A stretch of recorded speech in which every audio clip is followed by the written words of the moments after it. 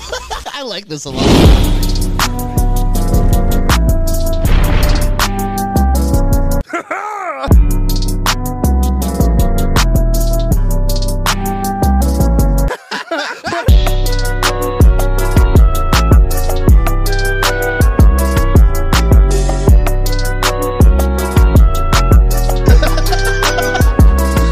Welcome back to Giggle Boys. I'm your host, Eli Halpern. And I'm Mike cleaning his pipe eating.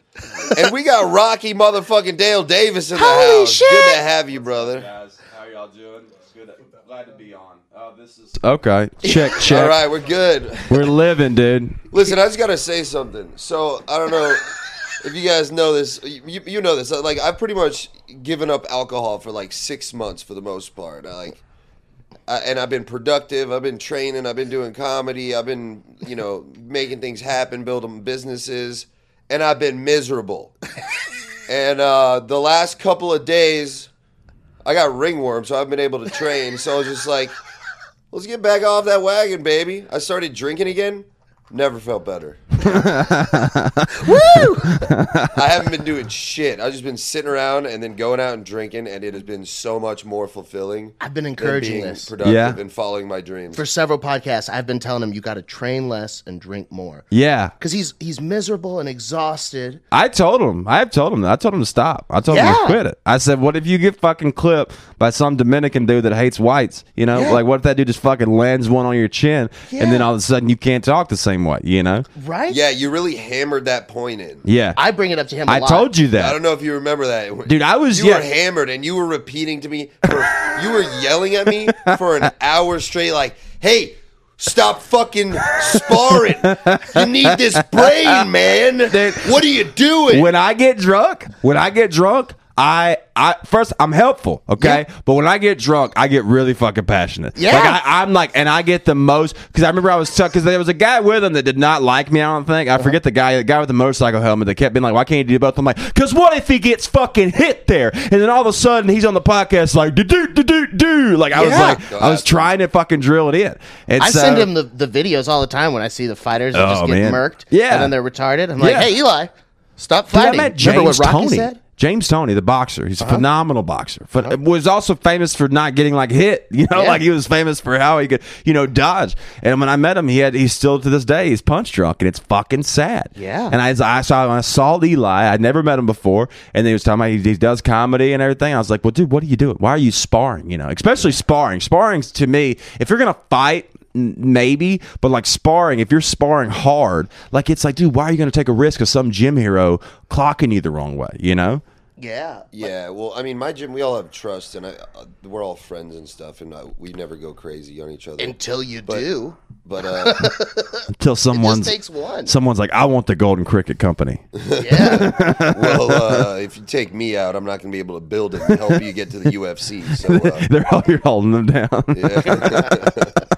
I got leverage. No, I don't know. I think it's so But dangerous. yeah, you were being helpful. You were being like nice and then yelling at me. Yeah. You're Well, like, listen, man, I support your company. Listen, we can come over. You can roll with me. I'll show you some shit. I'll fucking beat your ass. That was the best part. Is you had to every 2 or 3 sentences be like, I'd still beat your ass, but like, come on, man, just stop with that. Yeah. Stick to comedy. That's yeah, I'll help you out, but I'll fuck you up, dude.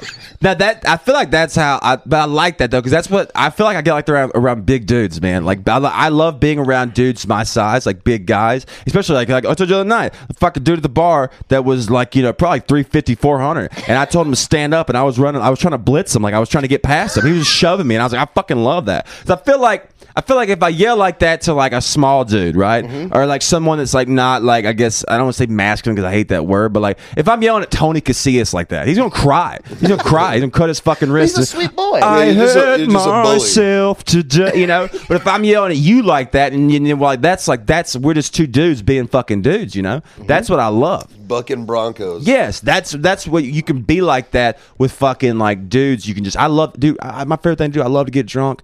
I love to get drunk and just fucking rub a big guy. Like I just want to touch a big guy, dude. Like when I get drunk, I've never touched a girl in my life. I don't give a fuck about a girl. What are you doing tonight? Dude, I swear.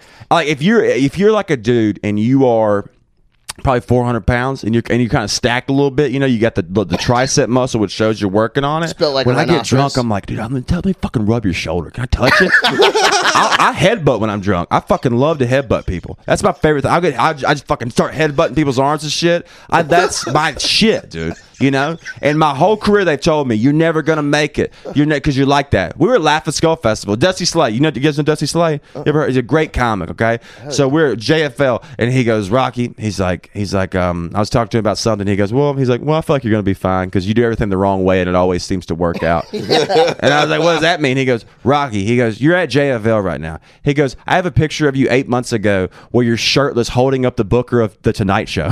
he goes, you're just drunk carrying him, and he doesn't want to be carried. By the way, you're doing it on your own. And I go, yeah, that's fucking what I do, baby. Okay, That gives me a lot of faith. Yeah. you could do shit wrong. First off, you have to just be. You could do shit wrong in this business if you are good at what you do, and then if you're just yourself. This isn't a fucking act. That's like what. Like I like to get drunk and just be obnoxious. You know, I love to just. I'm drunk. I'm like, dude, I want to fucking dude. I want to headbutt someone. I don't want to fight anybody. I don't want to fight. That's too dangerous. I just want to fucking. I want to wrestle a big guy. You know, I want to. When I get drunk, I buy people's Waffle House all the time. I'll just walk to a Waffle House. I pay for everyone there. It's like $27. It's amazing. Are the Waffle Houses by you still working? No, so They're all broken, huh? yeah, we have an issue. I've contacted corporate. Okay, and thank you. we have an issue with the Waffle Houses where I learned that it's supposed to be inside seating and it's supposed to be open. I went to one the other day and they were having a Mexican street race at the Waffle House. Okay. I pull up, okay, all the lights are out, and I just pull up in the parking lot. I didn't know the lights were out, and then these people are drag racing behind me, and then like, they all have like these like customized trucks. They're all Mexican dudes, and I'm in my car, and I'm just like, what's going on right now? And I'm trying to like pull out, but they're drag racing right there, and then everyone starts to notice that I am not Mexican. You know? Yeah. You know, I'm like, me voy a la casa de mi novia. Like I'm just like I'm trying to blend in. It was fucking weird, and I'm like, why are they closed? It's because the workers don't want to work. Waffle right? House is They the don't wanna house work. of your girlfriend? What? Yeah. No, me voy a la casa de mi novia. I'm going to my girlfriend's house. Yeah. I wish that bitch like Waffle House. She's a fucking ex-vegan, dude. But they don't want to work. That's the issue with Waffle House workers. It has nothing to do. I mean, they to be can't fair- find workers. Yeah, to be I fair, wouldn't want to work there either. Exactly. do you want to go for $8 an hour? No. And then work at 4 a.m. No. to the likes of us? Yeah, exactly. Drunk. I need a triple covered smothered chunk and 2 chocolate chip waffles. Yeah, exactly. You sound like Nick from Vulcan just now. That's what Nick sounds like. No, that's the thing. I understand their point. I understand their point 100%, but I'm like, well, what are we going to do though? Like you have to. The whole thing with Waffle House is they're open. Like the weather control uses Waffle House to determine how bad the weather is coming in. Because if Waffle House closes, that means they need to evacuate the entire state. Like it's a true thing. They use it in Florida like that. So that's why Florida's fucking retarded. Florida's they go fuck the CDC, fuck the weather report. They go, if Edna closes Waffle House, we're fucking out of here though. Okay, That's probably how they should do their virus control as Yeah, well. yeah. If And Waffle then you House making closes, people wear masks? Yeah. No? All right, fuck masks. I had a guy I went to Waffle House once. This dude had a mask. He had it over his mustache. It wasn't touching his nose or his mouth. It was like across. I was like, this is fucking great. I went to a Waffle House in Arkansas when me and the MMA team were up there for a fight, and we're all in matching fucking tracksuits, looking like a dance team at Waffle House, and then the lady comes up, this obese, disgusting monster of a Love it. woman. Yeah, Waffle House. You're being redundant. She was a Waffle House employee. Yeah. And, Manager, it sounds and like. she's like, "Oh, like what team are you guys on?" And then my coach is like, "Oh, we're dancers or something." Yeah, we're the Jabberwockies. And she's like, "Where are y'all from? Y'all from here?" And we're like, "Nah." And she's like, "Where?" And we're like, "Austin." And she goes, "Oh." And like turns away as if it was like the fanciest place. Like we just said, like fucking We live inside the Louvre. Malibu or something. You know what's funny about? Hold on, let me say this first. So there is the Waffle House beside the airport here. Mm-hmm. There is Close. a gorgeous young lady that works there though, and I'm not sexually attracted to her, Mm-hmm. but I can just recognize, and she's the most beautiful Waffle House server I've ever seen in my life. Now in reality, if you take her out of that, She's probably a 4. But in that environment, I'm like, dude, Megan Fox works at Waffle House. It is fucking insane. awesome. But I will say That's that. how all the girls in 12-step programs feel. Yeah. like you put them out at a party and it's like, ugh. But you put them about to a bunch of people that have lost their lives to heroin. It's like, okay. That's what sucks Yeah, about. it's a comparison thing. It's like in this Where in you this were at. scene, yeah, Right. You're up here, and then you take that over here, and I like the graphs we were doing. Eli's like, you go here, and then we go here, and then I'm Very like, scientific. for our audio listeners, I'm making hand gestures referring to a bar graph. I'm like, dude, I'm here for it, dude. Hell yeah, dude. No, it doesn't make sense though with like the Waffle House people. You know, it's like it in that environment, it is very, very different. They just don't calmly look. But when you see one, it blew my mind. And I'm always big on Waffle House because they are open. You know. Yeah. And like occasionally, like, dude, like let's just be honest, okay? I'm a good looking fucking guy, okay? So I walked into Waffle House one time, all suited and booted, ready to go out to a show. Yeah, they probably crowned you king. Yeah, I walked in. She goes, "Hey, sweetie." I was like, "What's up, girl?" You know. And she goes, "You're like a." I just had your kid. She's like, "You're like a model." She's like, "You're like a lumberjack model." And I was like, "You bet your ass I am, Shaniqua." You know. Thank you. You know, it's like that's my shit, dude. I love Waffle House. That's where you're gonna get your fucking compliments You look right like there. a sexy paper towel Yeah. model, like a lumberjack. What's funny is when I get hit on and people think I'm older. I've had someone tell me that like the other day, they go, "You look great for like mid-30s," and I was like, How old are you? I'm 28. I'm 28. Yeah. So like I get that, but I'm like, dude, I'm not. I got called 40 multiple times, and they go, "You look great." I'm like, but do I look great for 40 or do I look great in general? Like, what's the like? What, if I'm telling you, I was 23 and I got called 37 one time. She was dead serious. There's no way anyone watching this would ever guess that I was the oldest of the three. Yeah, of us. dude, you know. Look at like the swollen blonde Teletubby in the middle. You look like what everyone thinks the Planned Parenthood babies look like. You know, like that. You're the one they're cutting pieces off. Baby, like that's the fucking guy right there, dude. I don't know what it is.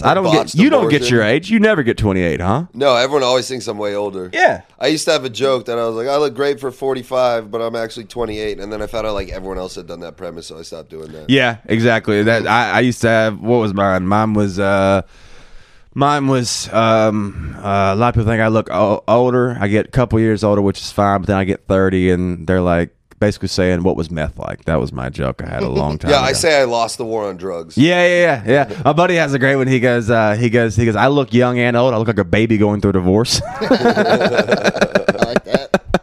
Yeah, I don't remember the original point I was making about Waffle House, but I do fucking love them. Okay, Yeah. I'm just surprised Mike hasn't said his favorite thing to order there yet. I already did. You didn't hear me do the impression earlier where I ordered my thing? The don't triple know. smothered covered chunked and 2 chocolate chip waffles? I said that. So how about this though? We're all there. Never mind. How about this? Peanut butter chocolate waffle. That's my favorite. Oh, yeah. Oh wow. I think you put me onto that. So I do 3 eggs over medium, hash browns, diced Captain Pepper, large bacon, large sausage. How you call that is mark over medium plate, add an egg, pull 1.5 bacon, pull 1.5 sausage, scattered diced Cap pepper.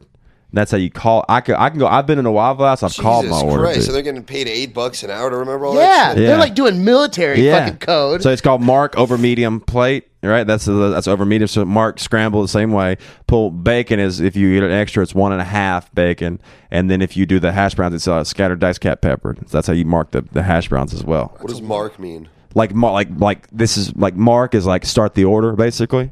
That's like Hey, Mark. Mark. You know, like That's Mark. that's where it came from. Everyone The that works first at guy Waffle that was a House cook is at named Waffle Mark. But House. that's how you end like start a plate, and that ends the plate. So when you say Mark Is that like and Mark, part of the service industry? Think about Yeah. like when you're calling over a radio and you say over, yeah, over. Yeah, but now exactly. it's Mark. But Mark for food. over meat, like Mark. This is You know about this? No, but I figured he just explained just it. Well, bullshit. your Bullshitting. wife's a server. Yeah, but they don't say that in nice places. yeah. Hey, dude. Hey, watch your fucking mouth, okay? Okay, You don't upscale ever restaurants speak about a don't- Waffle House like that again. I Okay? love them. Not why I'm on this. Are you an IHOP pussy, you little Oh, bitch? disgusting. Absolutely not. Hey, by the way, that's I'm a Denny's guy. That's what I was talking about earlier. Is like this is about the drinking thing with the AA. Is I'm very aggressive when I drink. All out of love. It's all out of love. But it's very, very aggressive. And I've had times where I've been like, "Do you want a shot?" And they go, "Nah, I'm good." I go, "Oh, you fucking bitch ass pussy don't want a fucking shot." And they're like, "Yeah, I'm in AA, man." Like I've had that happen so many times. Like that was going back to like I do need to stop doing that when I drink. But like that's why I stopped drinking, because I get like that too. But I love when people are like that to me. I'm like, fuck yeah, dude. Then we arm wrestled and shit. I tried to arm wrestle Joe Rogan security. That's like fun shit. That dude's you know? awesome. That's the good stuff, is like that's fun. When you get drunk and you're just sitting there like, I think the Beatles' third album was the best. It's like, die, dude. You're the reason Trump won, you know? Like it's you fucking suck. Just be fucking wild. Be ridiculous, you know? Mike hates the Beatles. Yeah, man, they suck. Dude, I don't know. Like I'll be honest with you, this is something I've encountered. If I didn't live through something, I don't think it mattered, right? You know what I'm saying? Like, I got out of Pokemon. I think Pokemon's dead. Pokemon's doing pretty good. They're still making That's why millions history of dollars. keeps repeating Dude, itself. Pokemon Unite, Damn. fucking amazing. That's a good point. Because we don't remember what was before us. Yeah. Holy shit, dude. No way. Did you just teach Rocky the Wait, should I impact care? of the history? I just learned about Sheridan Ball last week. Now, what's the... Chernobyl. Sharon Ball's a gay threesome. They're Sharon Ball, but like Chernobyl is. No, that's what I was saying. We should drop a bomb on Sharon Ball. That's what I was saying with my grandfather. Rest in peace. I think that's buddy. how it started. Yeah. Yeah. No, I learned about Chernobyl. Chernobyl. Is it C or T? CH. Chernobyl. I don't. That's what I feel like a bunch of words aren't right. You know what I'm saying? Like. Like I feel like the English language need to do another little You're so recap. American, Hey, what do you call can't those? even speak Russian. What do you call the little wax things that are colorful that you color with? The whack you color? They come in a box. Crayon. You call them crayons? Yeah, crayon. All right, cool. What do you call them? Crayons. I call them crowns. I'm mentally retarded. Oh, and I look wait. at that word and I go, those are crowns. I draw with crowns. But you just said crayon. Because you guys said it. But like in my brain, that word is saved as crown. That's a crown. That file. Why? Yeah. This file is Because that's how I corrupted. was raised. That's what they were called when I was little. You called them incorrect. That is not. Where are you from? Yeah, but people say, how do you pronounce Poem? Poem. Poem. Yeah, poem. Some people say poem. Some people say poem. Yeah, retarded people. And some people say poem. Yeah. And a lot of people from where you're from say that's a poem. I've never heard that. Right? Where are you from? I'm from like North Texas.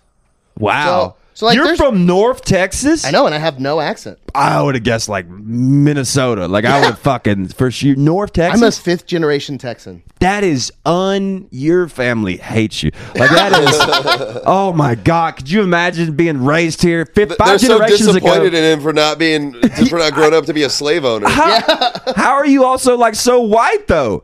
It is What do you brutal. mean so white? No, but like do you pick up a rich tan? families. We've been indoors the whole time. Hey, that's why I get a good tan. I'm out working. And Mike's grandpa's like, "Shut up, you fucking honky!" You know, Yeah, correct. shoving me out the door. Wow, dude, I did not guess that at all. My great-great-grandfather made the bluebonnet the state flower of Texas. What? Yeah, he was lieutenant governor. His picture's in the basement of the Capitol. Holy fuck! Yeah, William Brown Miller. That is insane. Yeah. I'm sorry. I mean, that No, blew my I mind. get it. No, it does. This doesn't. Because track as my that at all. grandfather is from Texas. My opening line in I can't say it here, but my opening joke always in California is people don't ever guess I'm from Texas because I don't sound retarded. Yeah. And it always gets a laugh there, everybody. Wow. Because I don't. Yeah. That's insane. Well, I mean, I was going to mock where you're from, but now I'm like, I like Texas You know a lot. South Lake? What? It's like South Lake Carroll, like the Dragons? Yeah. Yeah, that's where I went. That was my high school. I played football there and everything. Wow. I dipped Copenhagen until Where I was did you play 20 college years football old. at? Hampton, Sydney. I played for 1 year and broke my scaphoid bone and then became a severe alcoholic and dropped out. But Holy shit. yeah, it was a good time. It was I'm an all-guys shocked. school in the middle of nowhere in You do a Virginia. lot of dipping too, huh? Or No. used to? No, I never dipped. I just have bad teeth naturally. This is just God. Well, that's what's funny. You should tell people you dip. So these are all new, and I'm going back and getting these done soon. These just need to be clean more than anything, but I'm gonna get these fixed, realigned, and I think I'm gonna get. I gotta go back. So I gotta go back. Originally, it was really bad. If you look at my old videos of my teeth, it is shocking how bad they were. So Well, that's why people were saying meth. yeah. 9 crowns up top, crown right here, 4 implants in the back, a sinus lift, multiple bone grafts, and then it'll be 4 implants in total. I got to go back and get these 2 put in and these 2 drilled in. That's awesome. And so, but it's $11,000 in Mexico. That's why I'm going to do Fuck it. yeah. It was $34,000 in America. Yeah. They fucking suck, dude. The little white bitch in Tuscaloosa, Amber, whatever your name was. How did we get here? Well, yeah, no wonder there's My no good teeth teeth are in bad, Alabama. bitch. Yeah. My family, my dad's teeth were done by the time he was 18. My mom's were done by the time she was 24. So it's my fucking family, you stupid bitch. Floss more. Dude, floss is fake and it's fake news, okay? Flossing fucking sucks. It does nothing for your teeth. All it does is fuck up your gums, okay? Rocky Dale Davis, 2022. My mom's a dental hygienist. So You do have perfect teeth, though. That's what fucking sucks. When I hate when I see people like you, because people, the dental hygienists, their kids always have the best teeth. And my kids will have great teeth now because I'm gonna take I'm just gonna take care of the best way I can. Yeah. But like, I'll fuck. fucking twist them in place myself. I'll fucking kick them. Like my nieces and nephews, they're already having bad teeth because they just don't fucking. Their mom just doesn't make them brush them, and they brush them on their own. But just like to take care of your teeth really, really good, you have to have like oversight. Like it's a very. I thought brushing your teeth, I would do 1 lap around when I was a kid, 1 lap inside, and then done. 35 seconds, I'm out the game. Now. 2 minutes. Now, my yep. mom would set a timer. Exactly. Now I do that. Now I do 2 minutes and I floss and I fucking do mouthwash and everything. But my teeth were so far gone, it kind of was just fucked at that point. My mom used to make me chew these pink tablets that stick to all the plaque. Yep. So your teeth become all pink, and you have to brush until it's gone. Yeah. Oh, I like that idea though. That's pretty fucking sick. Yeah, it's like the fake chemical they tell you about that's in pools. It makes it turn purple when you pee in the pool. Oh wow. Yeah. Does that exist? Yeah, Country yeah. clubs have it, Yeah. 100%. but they don't put that at like city pools. They just lie and say it's there. Yeah, because the city pool, Yeah, what's if going you down. pee, dude. everyone will know. And then the first time you're like letting it out, you're like, will they? Will they? No, they won't. All of a sudden, it's Prince's pool. Purple rain. Like it would just be bad. Yeah. I wish I got, but yeah, the teeth thing was the wildest. I used to have. I look back at those videos and I'm like, how the fuck did I get laid? Like my teeth it was cracking. That's how you're so chipping. funny. Yeah, exactly. Because otherwise, you're a very attractive dude. Thank you. That so is like, if you what's didn't have fucked up confusing. teeth, like you would have been not funny at all. You would have just like Exactly. gotten laid. You'd be like, hey, I'm charming. That's Exactly. All you, yeah. That is what when I tell people about me being funny, I didn't get, I guess, like a tall until I was in 12th grade of high school. I didn't get good. fit until I was 22. Good. And so it took all that time of growing. I still have love handles now, but I grew up with like thick love handles where when you wear a shirt, it looks like you're fucking smuggling shit in on the side, you know? And so I grew up like that. You're talking to a beanbag. I get And it. yeah, exactly. But Yeah. I grew up like that, and then I grew out of it, and now I'm this, Channing Tatum that you see before you, right? And so it's not that funny, Eli. Yeah, it's not that funny. Of course, when Eli laughs too, perfect smile. By the way, he's laughing. It's like in the back. I'm like, there's not even a fucking one gold sheet back there, But it's like that was. I have a joke now I'm trying to tell about me in high school, and it's not working because no one can realize that I got picked on in high school because I look like the guy that was yelling racial slurs and throwing bricks through windows, and so it's hard for people to realize. No, if you different. were fucking popular in high school, you wouldn't be who you are today. You'd I be was- a fucking Thank loser. God you got bullied. All the people that did good in high school ain't doing shit now. No, they're in the they're crowd. tiny, by the way. I've seen most of them now. They're tiny people, and I see them at the gas station, and they got like 3 kids. All their kids are fucking ugly and everything. I see them like with their ugly ass wife, and they're fat now. Their wife's fat. The kids are fat. The dog's fat. And I walk in, and I'm like, yeah, I'm getting a fucking Perrier, bitch. Enjoy your Mountain Dew, whore. Like that's what I love because everyone from my high school that was like, I guess, popular or whatever, that were assholes. Some of them died, and I'm glad they did. Oh, we got a lot of dead ones from my Yeah. school. You know what they say nothing good lasts forever, but there is one exception, and that is someone you hate dying. Oh, love it. Here for it every day. I got a couple people on my wish list still. Yeah. I'm waiting on it. I got a Isn't couple, it nice? Yeah. That's the best part. That's what sucked though. You got to understand when COVID happened, when everything fucked up with me, I was like, oh no, I may have to go back to Brookwood. I may have to crawl back home and be a loser.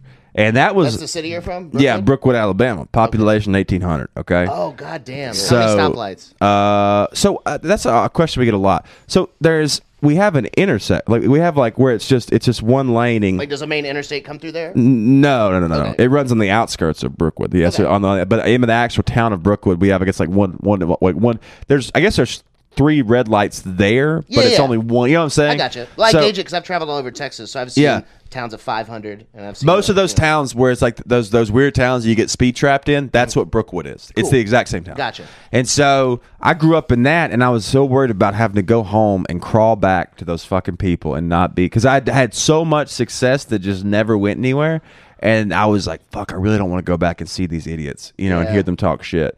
And then now that I'm fucking super famous, I'm like, I roll back. I rented a fucking nice Ford F-150 last time I went home. Yep. Fucking walked in the gas station, bought some Skittles for a little kid. I just gave it to him, threw it at his fucking fat head. And I was like, what's up, bitch? Rocky's back in this motherfucker, dude. Because you can't fail to them, because they're wanting me to, right? Because if I fail, I'm just like them. I just took a risk and it failed. But I'm like, no, I gotta fucking see this through, dude. Gotta rub it in. Yeah, yep. To all, know. I think we're actually 2,000. I think we have 2,000 people in the town, so we're doing pretty well. We got a Jack's. We have our own Jack's, so it's big deal. First fast food restaurant, and it's killing in Brookwood. Yeah, I'm It is murdering. They're like, we don't have to get out of the car. Hey, what's going on with your Instagram? Oh fuck, man!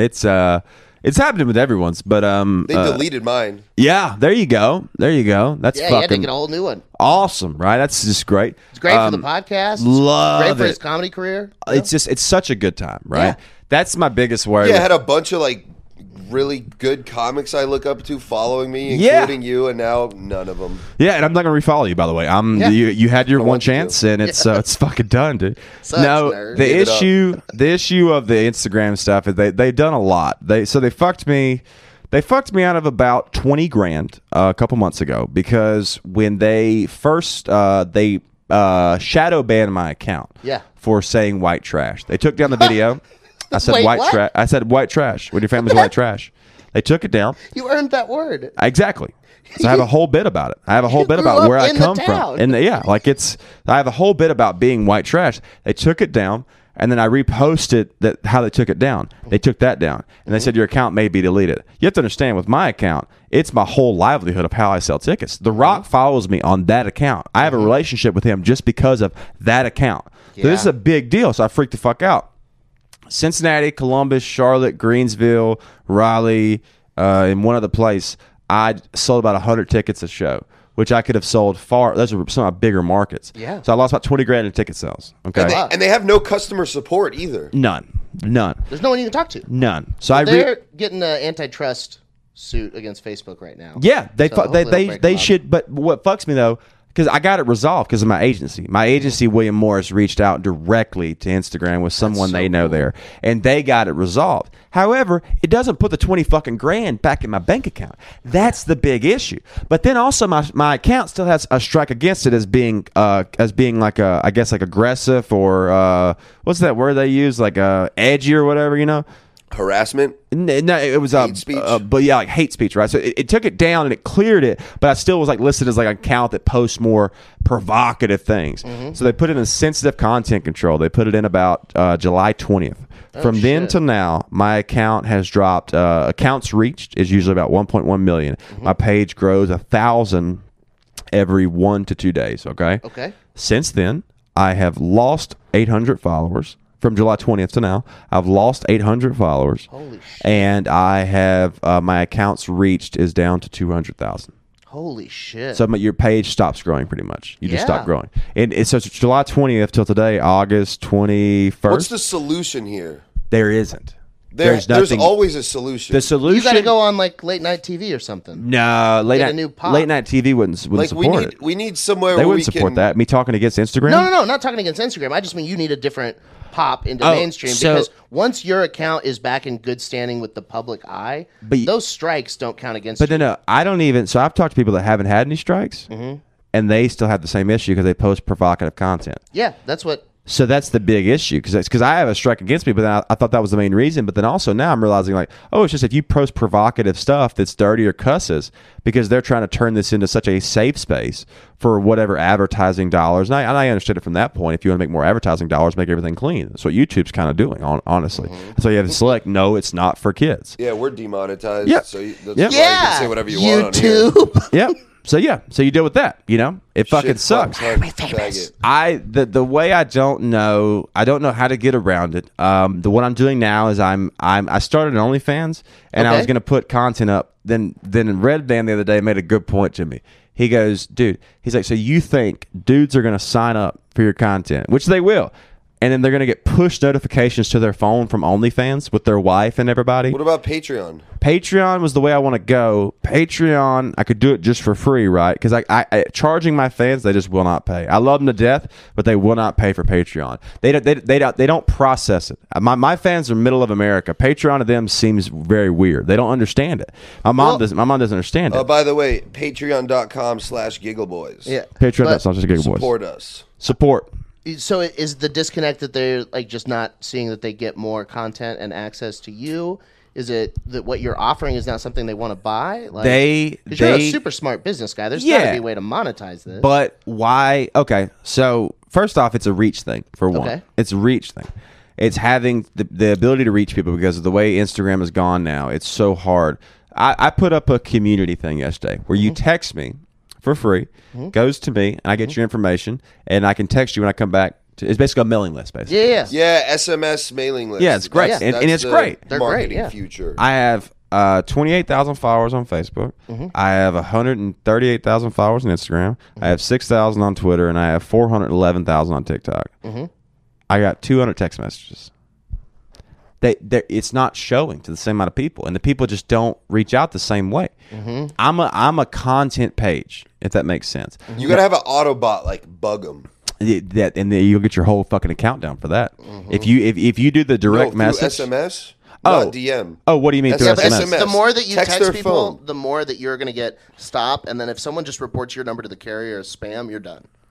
So are you saying? What do you mean? No, because I get that shit all the time. Like the American Comedy Company from San Diego still texts me all the time about upcoming shows. And I'm asking, what do you mean text them like a bot? What do you mean bot texting? So there's programs out there that do SMS marketing, where it's basically like when you get fucking spam mail. Yeah, it's like spam SMS. Right. But it wouldn't be spam because they'd be signing up for it.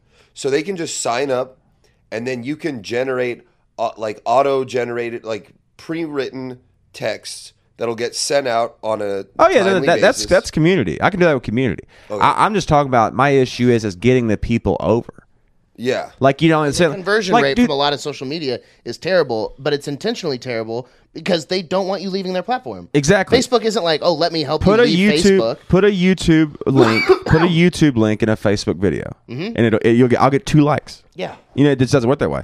Even look at Tim Dillon, right? Tim Dillon has one of the biggest Patreon. I think it's the second biggest Patreon in the world. Yeah. He has a huge Patreon. He makes $166,000 a month off this Patreon. Yeah, boner It's town. insane, right? Wow. He has 28,000 followers on it. That's not a lot, considering he has a podcast with probably 500,000 listeners, and he has 500,000 followers on Instagram. I think he has over 100,000 or something on Twitter. So even with him, we're talking about this humongous page. It only has 28,000 people. And given, because the way it's set up, he makes tons of money off of it. It's like, you realize, getting these people to leave, what is the end goal then? I don't know, man. I don't know. Upward trajectory. I'm just trying to put out more content and reach more people, because I sell tickets at a rate a lot higher than people that have the same amount of followers than me sell. Yeah. So I can sell when we did 300 in Dallas, we did 300 in Nashville. We did, even with the Shadow Band, we sold 180 in Charlotte. That was so. You wanting to sell 1,000 in those cities? Is that the goal? My goal in every city is to do. I would be happy with doing comedy clubs the rest of my life and just selling out full weekends at comedy clubs. And the issue is just now with this, it's hard. It's impossible to reach people. It's just so hard to actually reach them. If I could reach all 138,000, let's say 20,000 of them are fake accounts or bot accounts or accounts that don't log on often, right? Sure. Let's say 100,000. Let's just keep it. If I could reach those 100,000 to sign up for my text message list, I would sell it every show. Yeah. It's just trying to fucking reach them is the issue, and they're not helping. And you can try to pay for it if you want. You'll fuck your account. The thing is, it sounds like you want to reach them all right now. Why don't you just have to reach those 100,000 over the next 6 months? Yeah, you don't have to do it with one post. No, how long did it take you to grow to the amount of followers you have now? Well, it was crazy. It took me fucking. I mean, dude, if you go, what was Shadow Band? Was April? Shadow Band was April or okay, before that. How long did it take you to get to Yeah, from just having an Instagram that you used for fun to try and bang chicks to like Instagram is now my business. I'm a fucking comedian with a blue check mark. So this is what's funny. Yeah. So let's go 2013, let's say November of 2013 to December of 2020. Okay. With 10 TV shows, I had about 10,000 followers. Then you go December 2020 to now, and I have 138,000. You see what I'm saying? You were an actor? No, I did like MTV's Greatest Party Stories, E's Dating No Filter, an Epic's half-hour comedy special. I did NBC's Bring the Funny. I did a bunch of TV, Comedy Central multiple times. I did all that.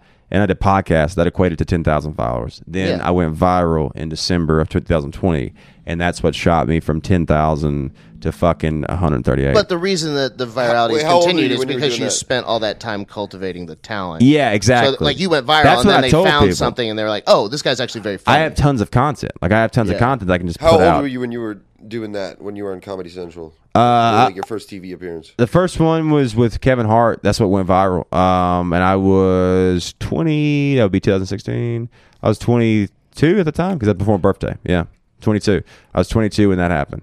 And so, and that was, it was did nothing at the time, nothing. It was cool to meet Kevin Hart, but it didn't do shit. Mm-hmm. And then when I posted it, fucking 6 years later or 5 years later, it fucking blew up, you know. And that's what really skyrocketed me on TikTok. It had 1.6 million likes, I think 12 million views. Went over to my Instagram. Instagram goes from 10,000 to 15 to 20, 25, 20, 30, 35, 40. Yeah. Rock follows me. I get drunk and make a video thanking The Rock. He reposts that video 2 weeks later. Posted on his page, remember the name Rocky Del Davis. I shoot up 10,000 followers in a night. Yeah. Keep conversation back and forth with The Rock. He comments on my posts all the time. I comment on his. He responds back, tweets at me and shit. And then now we have like a working relationship where we're, may do something together. So it's pretty cool. Fucking cool. Yeah, I thought you were joking when you told me that at first. No. Like, The Rock's, opening for me. I was like, yeah. No, he's helped me. And he knows what he does. He's very smart too, because he knows like comedy on my Instagram. He knows what it does for my Instagram, because my shit will shoot up. When he comments on my Instagram, it shoots up 500,000 on engagement. It's crazy. And you got to respect people that have known how to stay relevant for so long. Like, Rock has never been out of the picture. Look at the Same people. with, like, Snoop Dogg. Or like, yeah. Same thing with all that, man. That they're able to stay around, and The Rock just keeps pushing forward. And that's what I love the most, because, we've had some things, and he really likes me and he respects what I've done. And that's because when you do comedy, you think you're funny, but you don't fucking know. Like, you don't know if you're funny. You like to think you are. You go out, you do the fucking Chuckle Hut in Denton, Texas for 30 people, and you do have a good set. Your fucking joke about anal sex works great, and then you fucking think you're killing it. And then you bomb the next show and you're like, I should never do this again. Yeah. And then to have a guy like The Rock, where that one point when he goes, Rocky Del Davis, remember the name, the world will hear from him one day. Dude, I was losing my mind. Yeah. I was like, this is a guy who's... How are you not still hard from that? Dude, That's so great. I wake up every morning. I always say, I wake up every morning, I brush my teeth, I wash my face, and I check and see if The Rock's unfollowed me. I'm always like, has The Rock unfollowed me yet? I'm waiting for him to unfollow me. And he just keeps following me. Yeah. I posted a video. He responded back to Barstool Sports, because I did a Barstool podcast. Nice. And he responded back to it. The story of me saying how he followed me. In the video, I talk about blowing him. Like, I thought about how I would blow him. He responded back. I'm like, this dude's probably like a really cool fucking guy. Like, if I'm able to say that and he responds back, I'm like, this dude's great. And then I'm also like, fuck, am I gonna have to blow The Rock now? But I'll do it. I'll do whatever you want, Dwayne. If you're out there, that's so cool. If The Rock saw this, I would come. That's just to watch you. That would be amazing. He's the greatest. Yeah. It's so insane that I have a relationship with the guy. He's the second most followed man on planet Earth. Yeah. He's the most recognizable. I would have to. Cristiano Ronaldo. Yeah, but that's because the poors can have Instagram. Exactly. Yeah. It's free. If they would get rid of it in all these towns that don't fucking deserve it, Yeah. South America or whatever. I don't know fucking Ronaldo. I have no idea where he's from. He's really hot, though. Yeah, he is. He used to be really hot, but the greatest thing that Ronaldo ever brought us was the retarded Ronaldo statue. Oh, it was great. You've seen it? Yeah. The fucking face. It's the best. That's how I feel when I do ketamine. Dude, last night, some guy was talking about doing ketamine. He's like, you're just sitting there, and then all of a sudden, you're a triangle. And I laughed so fucking hard, and no one else there. I was like, you guys haven't done ketamine. That is. Yeah. Shout out to Casey Rocket, dude. He was so incredible. It's like following William Montgomery. I hadn't seen this guy before. Yeah. And he gets up and does his set. We're at the 18th over Hilton at the Hilton Garden Inn. And he starts off his set by singing White Wedding and just doing this cool dance into the audience because it's a cordless mic. And it was so fucking funny and off the walls. And then it's like, all right, well, I'm going to tell my fucking jokes now. Like, that guy is like truly an entertainer. And I'm like, oops. That's a tough follow. Those are the toughest follows because it really is. And and on the road, I'm doing an hour 10, an hour 20. And then you come back, you're doing 15. You're following someone who has like such a tight 10. Yeah. And you're like, God damn, this is fucking tough, but it makes it especially better. when it's wacky like that, too. Yeah. That's what that's what was really impressive when I would open for Ralphie and I would do like 15 or 20 before him and I'd have some really good sets sometimes, and then he would go on and his first bit was a 20-minute story. And when it would murder because he's gotten so good where like it was just nothing fazed him. It was amazing to work with someone of that level no of talent. punchlines, just a good story. Well, it had like natural punchlines. You know, in a sense that like a lot of things have like written punchlines, and a lot of things when you do comedy for long enough, you find that some of your jokes, something that you just naturally say, is what makes it funny. That's kind of my goal right now. It's like something you say because the accident part. It's like it's almost like you don't like. I've had so many jokes where I had to start telling jokes differently because I'm like, why do they think this is fun? This doesn't make me laugh, but they think it's incredibly funny. And then I realized I'm like, because I'm just telling this. The goal of someone who I'm a storyteller. The day that I can be the person I am off stage, on stage, as comfortably as that, and it happens some nights. Some nights it does.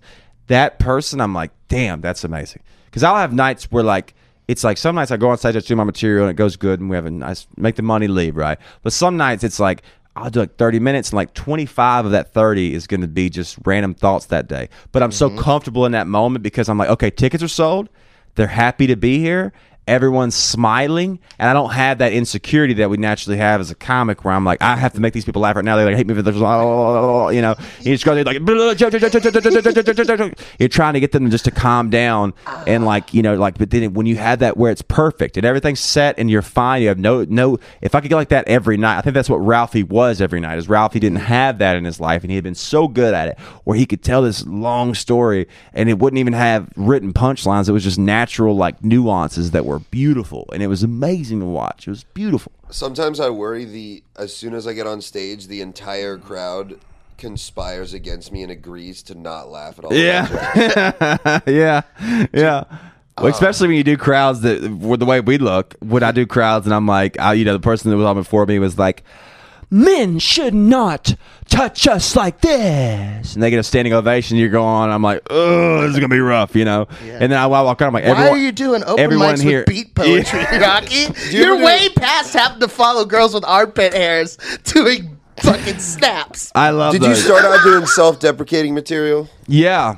I had to call myself a douche for like 3 minutes to get people on my side. Yeah, I started out really heavy on that, and then now I've kind of, I still do. I more or less, I don't even think about what I'm trying to accomplish anymore. I think about just telling a story and just telling it the way it's supposed to be, and then those nights go the best. Where I'm just kind of like, all right, this is just what it is. And just realizing that every set's not going to be the best set. You just have to understand that, and you have to go work because you're like, if you want this joke to get as good as the jokes before this. That's why I try not to ever pull out jokes I know work, like old jokes. Like when I do Penguin on the road, Penguin's a joke that'll work 10 out of 10 times. It's a story where a penguin humped my leg when I was high. That joke works every time, always works every time. Yeah, happened with Ralphie. We were at the Columbus Zoo, Jack Hanna Zoo, and I ate a Chiba Chew, it was 100 milligrams, and baby penguin came out and humped my leg. Yeah, and it was fucking. Every time. It does well every time, and so. You have to learn how to like explore out of that though, and then when you learn how to like headline, where you're doing like an hour 20 on the road, then you learn you have fans, and fans expect something from you. They expect you to be a certain level off of videos they've seen. The videos they see are perfect videos. By the way, that's what sucks is they're seeing perfect crowd video. I don't post shit video. I'm posting the perfect crowd. Yeah, and then I'm like, then I'm at the fucking loony bin in Tulsa. with a bunch of drunk hillbillies. I'm trying to. It's comedy progresses so much, but the only thing you can ever do is just try to literally be yourself. Unless you're not yourself. If you're a character, that's different. But if you're like yourself, the closer you get to that, is like a beautiful thing. It really is. I don't know how we got on comedy. I apologize. No, I nerd out on comedy. I was about to join in that nerding out. One of the first times that I saw you, I was talking to Brandon from Big Laugh, and he was like, "Do you know Rocky's story?" And I was like, "No, I just know he's funny." Yeah. He goes, a lot of his career and his time he built opening for Dustin Sims, Yeah. who's a big YouTube guy who would draw a crowd, and Rocky got to build all these comedy chops on a crowd that got drawn, and like you did that for a while. Yeah, it was Darren. It wasn't Dustin at first. Dustin was the guy that I worked with later. Okay. I worked with Darren for a while, so I worked with people that had never been to comedy shows. Yeah. So so that's really weird. Yeah. You're the first time they're ever being at a show is watching this show, so they don't know how jokes work. I opened for Ed Bassmaster. Yeah, exact same thing. Like what? And they love him. Yeah. They cheer his shit. They quote him to him during the show. So see, Darren was a. At that time, he was a Facebook superstar. I mean, he was the most followed person on or most interactive page on Facebook. It was crazy. So we went from doing him not even doing stand up, and we're doing 3,000 seaters. It was crazy. I'm watching a guy try to go up with no jokes. Yeah. Like no act. Yeah. Nothing. Just going up and then not even doing the character, by the way. That was the funniest part. He was like Southern Mama, but he wasn't even doing the character. Holy shit. And just watch him go up and then just bomb most nights. Yeah. But like me going up and like telling jokes and me having to watch their face learn what a joke is. You know what I'm saying? Like when I used to have this thing, I'd be like I went overseas the first time last year. I went to Canada. So that joke is that Canada's not overseas. They never got it. It never hit ever. It was a little tagline in the little joke, and I'm like, I had to learn how to I pause. I go, I went overseas for the first time last year. I went to Canada, and they would be like, oh, and it's like I'm like, oh, you motherfuckers are stupid. Like they were so you had to teach crowds how to laugh. But from doing Ralphie to doing that to falling back to cruise ships to working with Dustin to doing all that, working in Vegas, you learned how to make a joke work for pretty much everybody. That's what I'm saying? It's like I went to Chocolate Sundays in LA like 3 weeks ago. Did that. I did the jokes the same way. They worked the same way. And that's when you're like, oh, this is like a universal thing, Very cool. What do you think about comics that are storytellers but they're made up? So I don't know about. So I feel a bunch. I feel like they're more or less characters. If they pitch them as true stories, that's whatever. But a lot of the people are characters, and we know who we're talking about. But I feel like it's a bunch of people. It's fine. It's whatever they want to do. But that's what pisses me off is when someone tells me my story isn't real. And I'm like, hey, you motherfucker! This is a trick. Like, I'm gonna make up a story about a pig fucking a horse. I'm gonna make that whole story up with vivid details. Curly Q penis? Yeah. We used to have a pig on a farm. Some people would. Exactly, but that's I have a joke. What I'm trying to say is I have a problem with that. I don't like it when annoys people, me because you can just make up any story. Yeah. That's like not fair. Yeah, kinda. and then when someone But also Louis C.K. does it. So yeah, it's like, but it's there's a difference from like. So I have a story with my girlfriend of where like It's such a strange moral compass he just presented. Yeah. Just real quick, just like, I don't know if that's okay, but Louis C.K. does it, so I think it's all right. I don't know. I just know when I get up there, I speak the truth. well, yeah. Well, I knew like I get compared to Theo Vaughn a lot. I get compared to Theo Vaughn all the time. Just because I'm mullet. And I'm like, first off, I'm like, if you watch me and Theo's acts, we're nowhere near the same. And I was like, every story I have is true. And Theo's a character. Yeah. And so that's what pisses me off. Hamster bones. Yeah, so it's like you're comparing. You're saying I get called knockoff Theo. That's because I get on Twitter all the time or TikTok all the time. And I'm like, you realize this is how I am. This is how all these stories are true. My dad got in a fist fight with my aunt. My aunt beat my dad's ass. That's a real story. That's nothing fake about that. That I was in Columbus, Ohio. I have a video of a penguin humping my leg. Like it's like these. So it's like that's what annoys the fuck out of me. And I'm like, this is how I really talk. This is my real accent. So it's like it makes me annoys me because I'm like, you don't understand what you're talking about. Because it's like I don't have a problem. Anyone can do whatever they want to do. But then when people say stuff like that, I'm like, no, this is who I am. Like there's no act in this. I have certain stories or I have jokes. Like jokes about 2% milk or jokes about hot dogs that are like, I guess like I put like a little makeup thing, like a made up story in them. But besides that, I'm writing a joke at that point. But all my I got offered to do porn at a Chipotle in LA. My second day there, I lived there. I was at a Chipotle, the one on Melrose. I think it's Melrose before you get to the Improv, and I got an offer to do porn there. And it's like, why would I make that fucking story up? Like, it's like, what are you talking about? That's the part. I don't care. Everyone can do what they want. But it's weird, you know, when you get compared to people like Nate Bargatze is probably the best because Nate's stories are true. Yeah. And Nate to me is one of the premier of like Nate can take a story that's not funny and make it funny. You understand what I'm saying? So it's like it's when Nate has a story about him getting milk at Starbucks. They asked for an iced coffee with milk. They gave him milk with ice in it. That's not funny. He makes it in this 10-minute fucking bit. Yeah. That's what I try to get to. Is where like I got mad at Krispy Kreme one time and I wrote a Yelp review. That's not that funny, but the way I make it is funny, and it's like it shows like the actual. So that's the level I try to get to of it. What's that comic? I forgot. I think it's Chappelle said this. Good comedians say funny things. Great comedians say things funny. So it's like if you can say something that isn't necessarily a funny story, but you can make it funny. You ever have something happen to you and you tell it to somebody else and it doesn't work? You know, like, and then like that, but when you can make that work for a crowd of people that don't know you, where it's something so personal and you can explain it, that's like a level of comedy I feel like that we're all trying to get to, where it's just amazing, you know? Because like Nate talked about it, he goes, if you tell a story that's too perfect, where everything's so perfect and it's perfect, and you said this back to him, and he said this back to you, and you told him this, it's like you're like, that's not real. That's not real, dude. That's like with the level of where I'm trying to get to as far as like comedy. I think we all are trying to get to that. Yeah, that's fair. I have a couple of jokes that I have that are based on like real stories in my life of things that have happened. Like, so I lost my virginity with me and a dude tag teaming a chick, and she got pregnant, and we had to split the abortion. Yeah, like, that's just a home run of a way to lose your virginity. Yeah. And like I would try and talk about that on stage, and people always just felt so bad for me. Yeah, because I'm laughing. I think it's funny the whole time. And the story of going with your friend and having to split an abortion. Yeah, and just like two 16-year-olds like with their dad's credit cards at the window and the lady. And like you get into the details, people felt bad for me. But then I started saying it as a different situation, and I changed a bunch of the details. And now it's one of my favorite jokes to tell. But it's based in truth, but it is essentially a lie. And I struggle with that too because sometimes it feels very fraudulent. And I feel like I even have to reward people at the end of it, being like, "That's made up, because it's not." Yeah, true, you know? But I think that's something that just comes. It comes from like if you say something so much, like it's tough to. A lot of stuff is just tough for people to hear, and then but a lot of times you'll put something down and come back to it years later and it'll work. Then I've had tons of jokes. That's how Penguin was. I didn't tell Penguin until 2 years after it happened, and then after it happened, it was like I've just found a way to tell it. You know, because.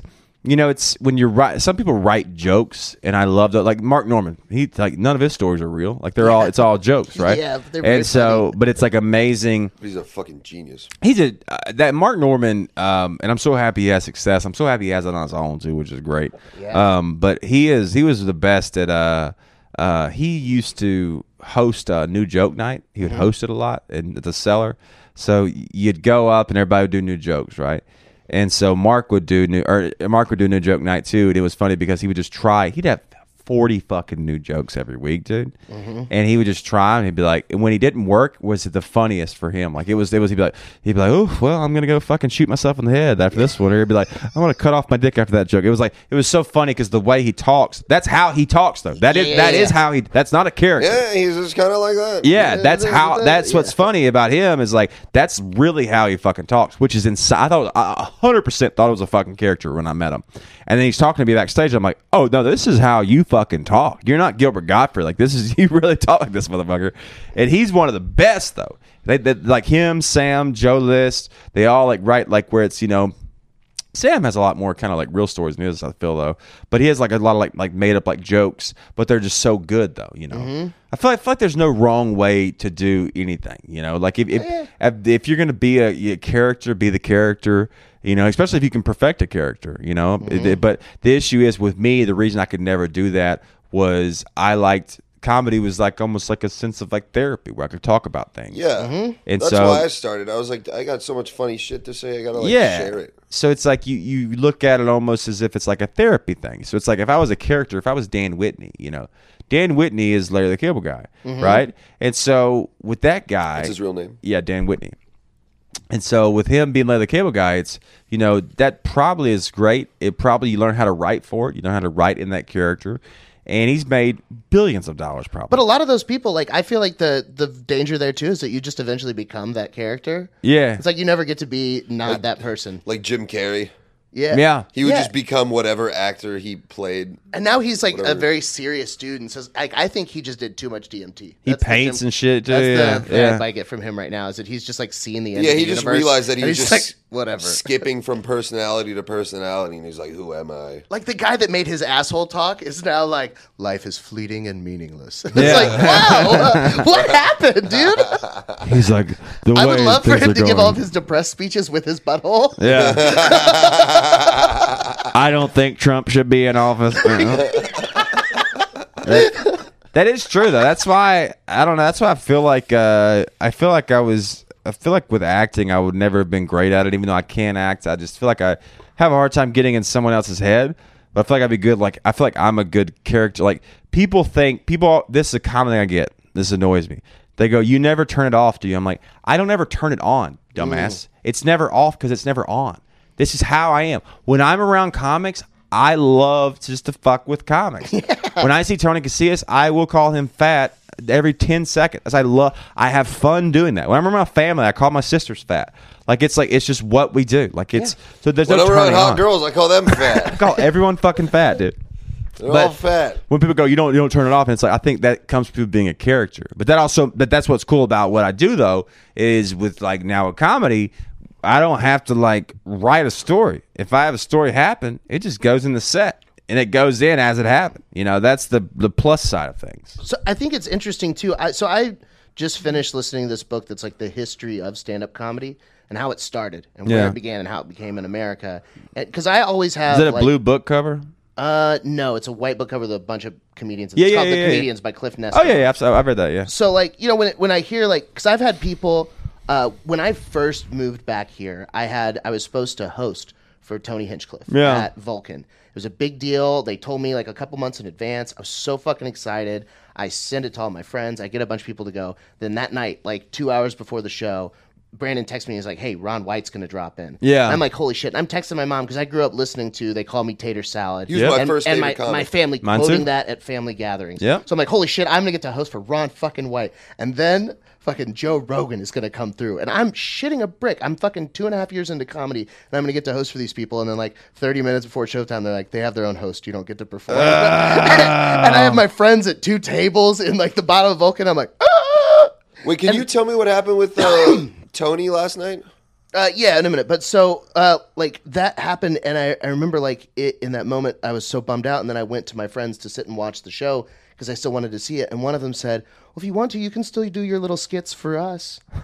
And she's the nicest person, but it was just like, I would have fucking Because, put a like- bullet in my head. and I realized that, like, some people just don't get like all the different things, and because there's been so many different forms until Pryor and Carlin, like stand-up was all supposed to be fake. It Yes. wasn't even supposed to be real. Yes. And even before them, guys that were doing it and being real were getting ostracized for it. Yeah. Lenny Bruce didn't even get famous till after he died. They hated him when he was alive. Dude. And so like, Yes. now that we're up Maybe there and it's we're just being different ourselves styles. and people are used to it being fake for so long, and then there are people that are still the fake kind. There's so many genres of comedy out there. There's comedy now that's not even supposed to be funny. Yeah. You know? And so like, But also with that, it's fine. Mm-hmm. But I agree. People with comedy feel the need to like insult people, or everyone has to have.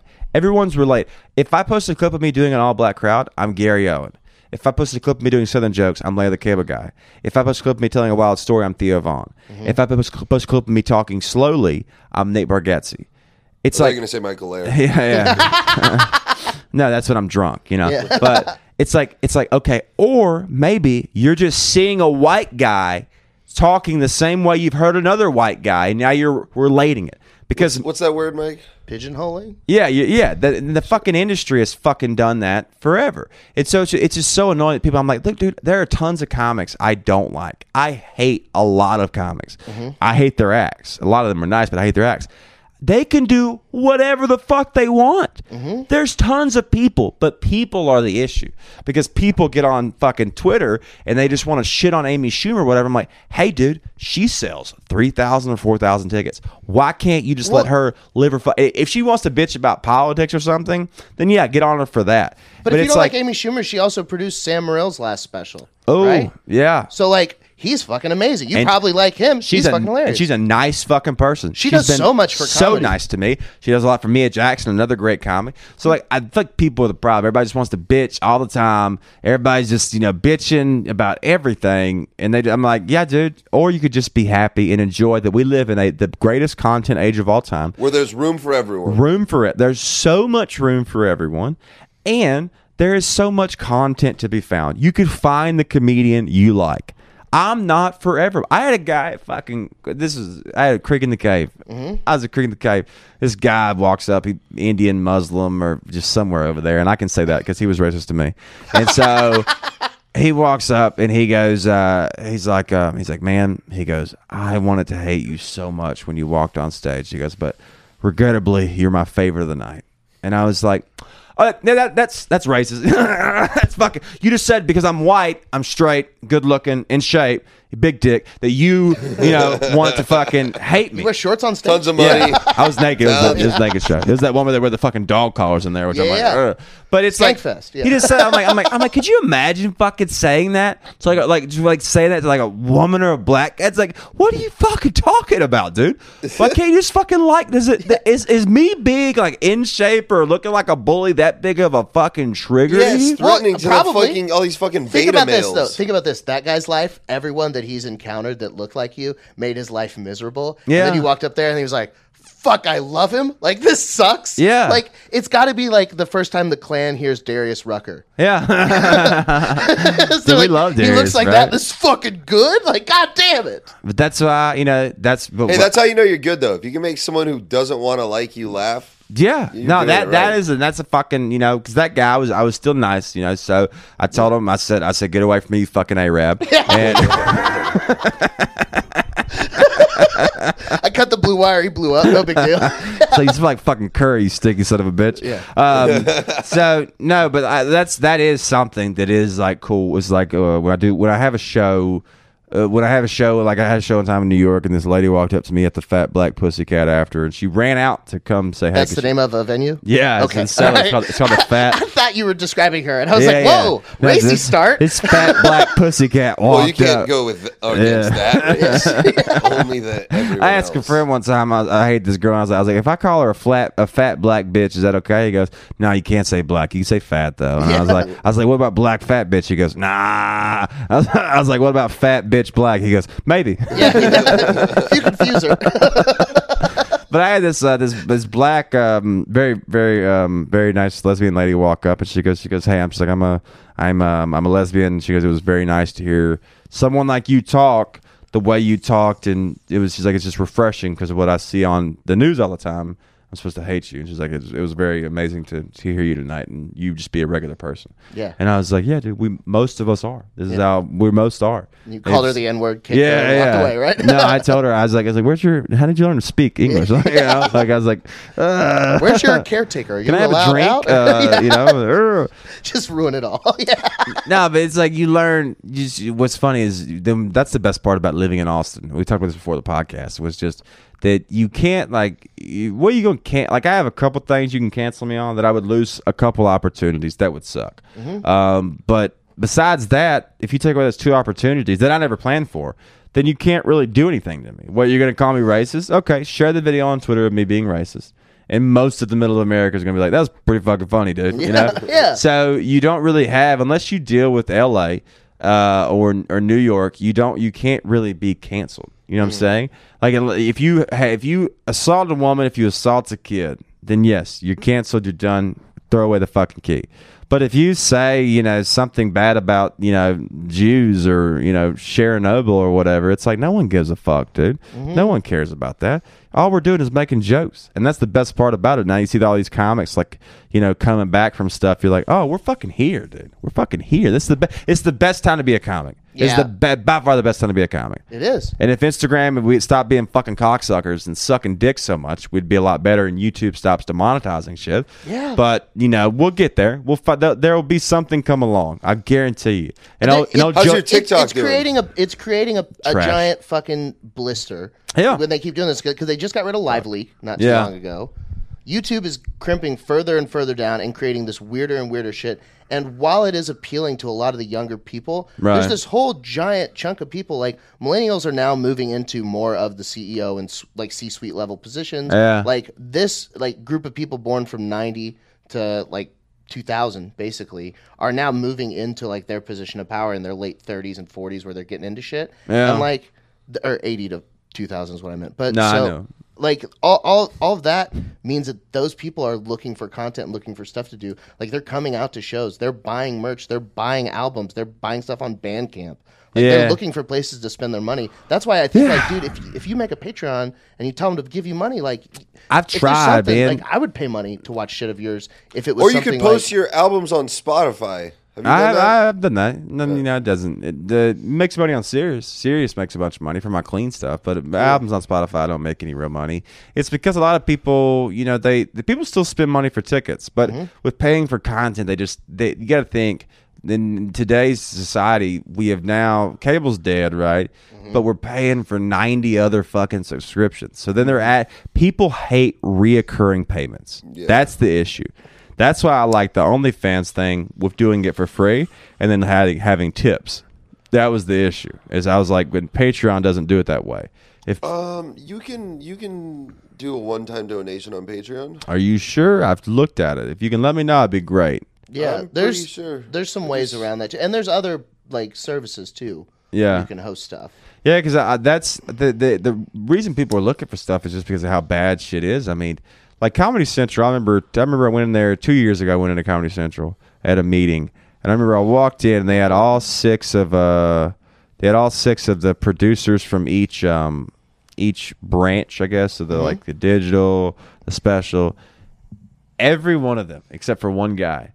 Every one of them was under the age of like 23. Wow. And I'm like, you're the main people from all this? Holy shit. And they're all like LA fucking hipsters. I'm like, this is why your network fucking blows. Yeah. Like if Comedy Central called me right now and they said, we'll give you $100,000 for an hour special, I would say no so fast. Wow. I would say no. So I have no interest. That's cool. I never want to work with Comedy Central in any capacity or any form. Well, do you know that they started as a cash grab? Like that was they two comedy channels started at the same time. They both failed. They merged and became CTV, and then that failed, and they rebranded as Comedy Central, and it's just existed as that since. They've built their backs on the back of comics doing nothing for them. And their specials, they've taken comic specials and they just put it on the website where you got to sign your email in. Comedy Central fucking sucks, and the people there fucking suck. It's a bummer. And they change over every 6 months. Every 6 months, it changes over to another fucking person that wants to put on another special of someone that no one fucking cares about.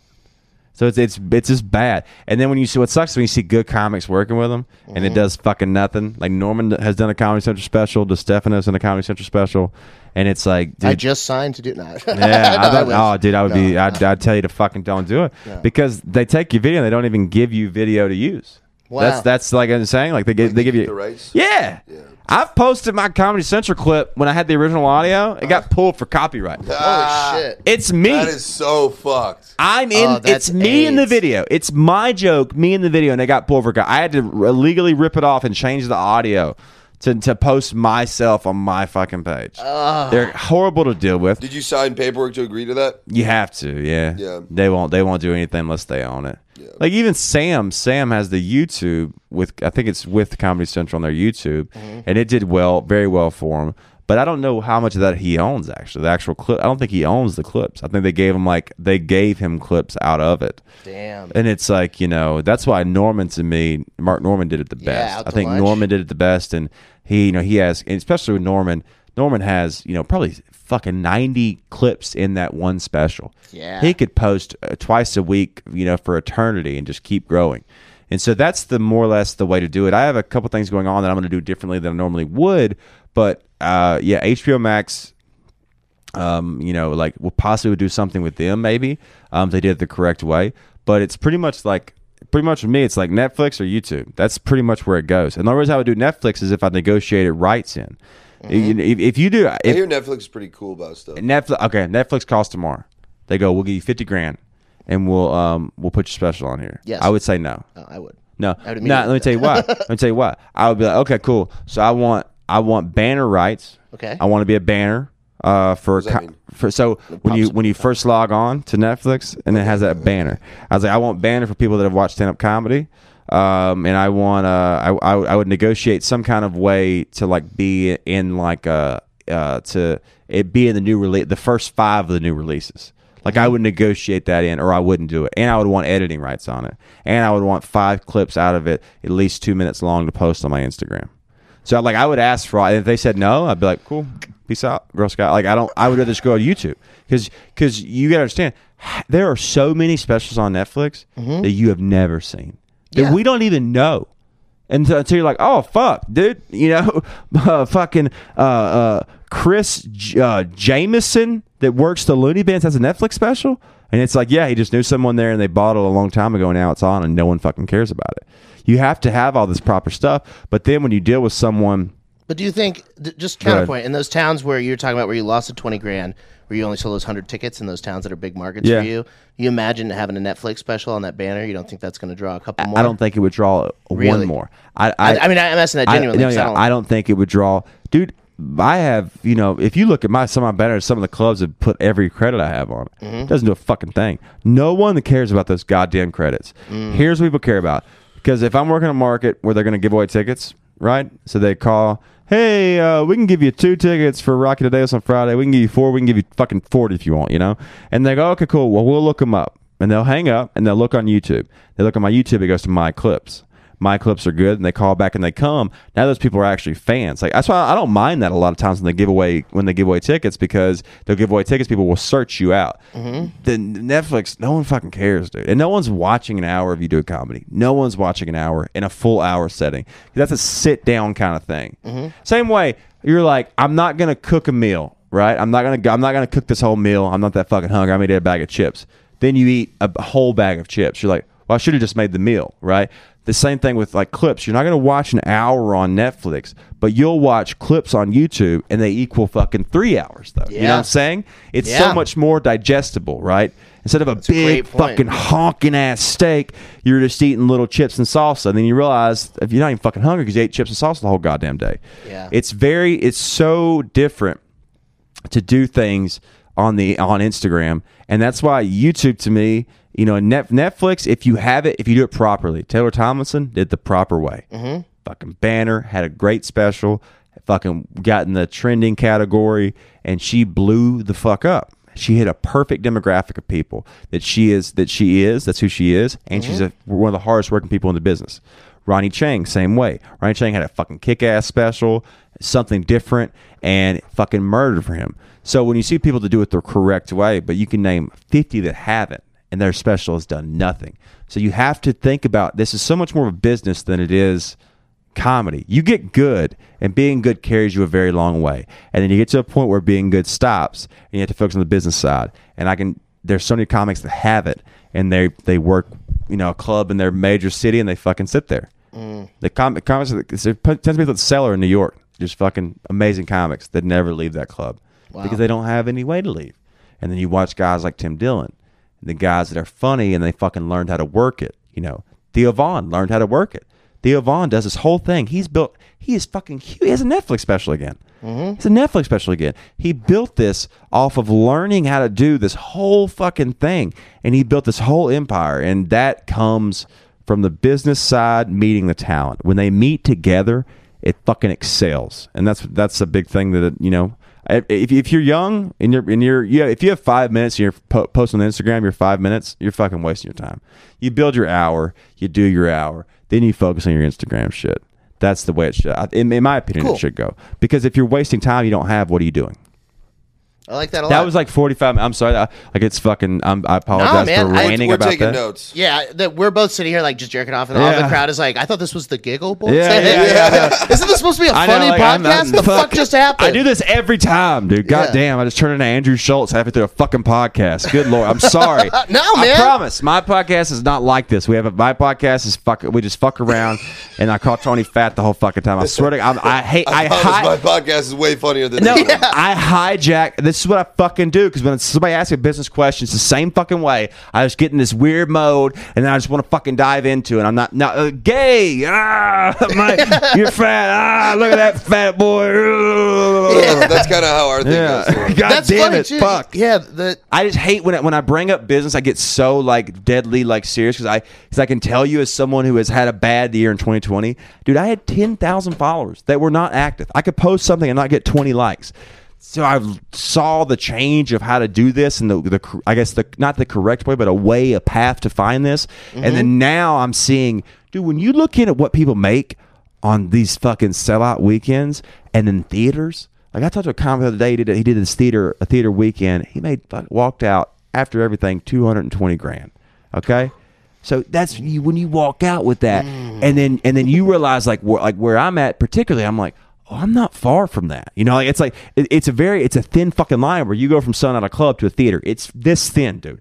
It's just you have to reach another little level. I mean, whatever it is. If it's doing Rogan and murdering Rogan, that's what makes me so mad. You ever watch a comic go on Rogan and just like be like nonchalant? It's like, bitch, you're on a show. Be on that show. Be crazy, man. You're on Rogan. Be fucking wild. Bring your DMT pen. Hit it in the studio. Dude, I swear to God, that's what I would do. If I got on Rogan and it cuts, what Joe on that? Hey, Rocky Del Davis. I bet Joe, I'll suck your dick and do DMT with you right now. Like I'll like that's you gotta fucking do it, because people don't treat opportunities the same way.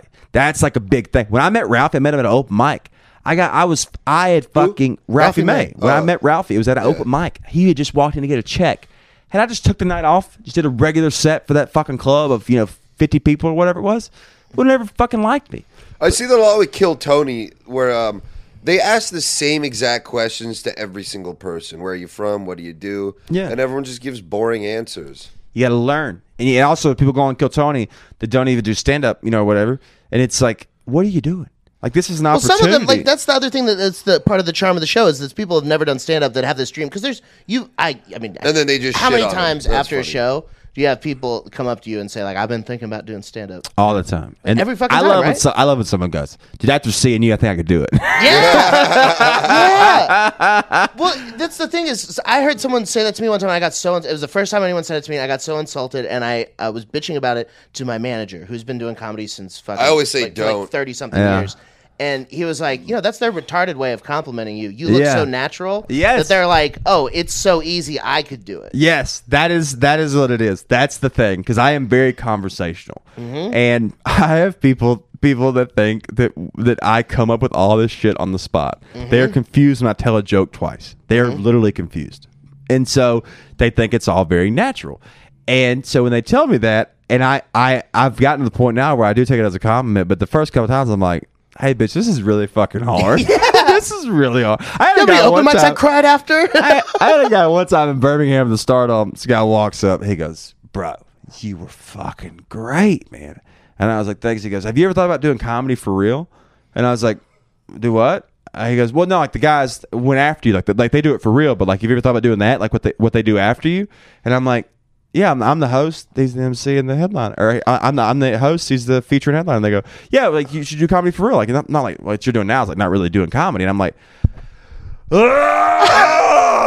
I was so fucking mad. I was like, what are you talking about? If you were 200 pounds, I'd kick your ass right now. I was so fucking confused. I was like, this is doing comedy for real. Yeah. And that's one thing I don't miss. People always say you're going to miss these days, right? You don't miss the first 5 years. You don't miss them a goddamn, because you're not good at what you do. You're not making any money. You're in the worst fucking spots, okay? Well, are you 5 years in? 3. 3? Oh, awful. I'm off the, I'm like leaving. The podcast with a fucking open micer right now. Yeah. 3 years in? Yeah. Dude, you don't. That's what you got. fucking mic. I come on this. I take time out of my fucking day to come on this goddamn podcast, and y'all get me a flip fucking switch mic, dude. This is ridiculous. And off a 3-year fucking comic.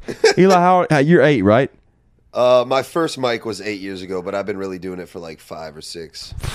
I'm fucking done with this shit, dude. You're 3 years into comedy. Mm-hmm. You don't understand the way it's gonna change. And by the way, I've seen like some of your set though. You're not bad, like at all. So it's like I've seen like I say like a minute of you. Were you at Sunset Room or where? Mm-hmm. Is it Sunset I'm on the Room? show with you tonight. Yeah. So yeah, I'm on a show tonight. Mm-hmm. Oh, I fucking forgot that. Whoa! Thank you for telling me. 7 and 10. Oh, I'm doing that, bro. Sunset. Holy shit. I was planning to literally go home and get drunk and stay at the house. I forgot about both those shows. Look at that! I just saved. I'm gonna watch your set tonight because dude, you gotta understand. Bro, I'm telling you. Now I'm just going to bomb terribly. Yeah. Like, Rocky told me I suck at comedy and I'm only 3 years in. It's going to suck for 2 more years at least. And then I'm going to get there and be like, How much time do you think you have? If I'm like really, like, if I do a 20-minute set to a rough crowd, I'm not going to fill out the time. If I have a good crowd, I can do 20 minutes. But the problem right now is that I've got like 8 jokes that I really like that are between 3 and 5 minutes. But I haven't put them all together into a story, and like some of them still don't work every time. I have like a closer about my wife that's about 5 minutes, works just about every time, and like it's clean, it's cut, and like that one works. But like I have some other stuff. Like if I can't do jokes about drugs or sex, my set's not going to go well. Do you know what I think the issue was? The reason I thought you had been doing it, I thought both of y'all had been doing it the same amount of time. I thought we were all because I'm 9 years. Mm-hmm. I think it's because of your confidence when I met you, if that makes sense. A lot of people, especially 3 years in, are so uncomfortable. They never talk. They're very quiet around other comics. And so they kind of come off as like where like they're kind of just like you can tell they haven't been doing it a very long time because they don't want to piss anybody off or anything. And like you have no problem just being obnoxious. And so I think that's what threw me off, dude. 3 years is do you understand that 3 years into comedy? Because how old are you? I'm 30. 30. 3 years in the comedy, I was 22. Mm-hmm. And so, like, I was 22. Like, I was fucking... Lucas McCrary's only been doing it 3 years also. Lucas... Yeah, Lucas makes sense. Yeah, his act's awful. Lucas, I love you, buddy. I think he's hilarious. No, yeah. Luke, that is... But that's the issue, though. You learn, though. You also learn, here's a big difference in things. It's hard to be it's really hard to be funny for 5 minutes. It's really hard to be funny for 15.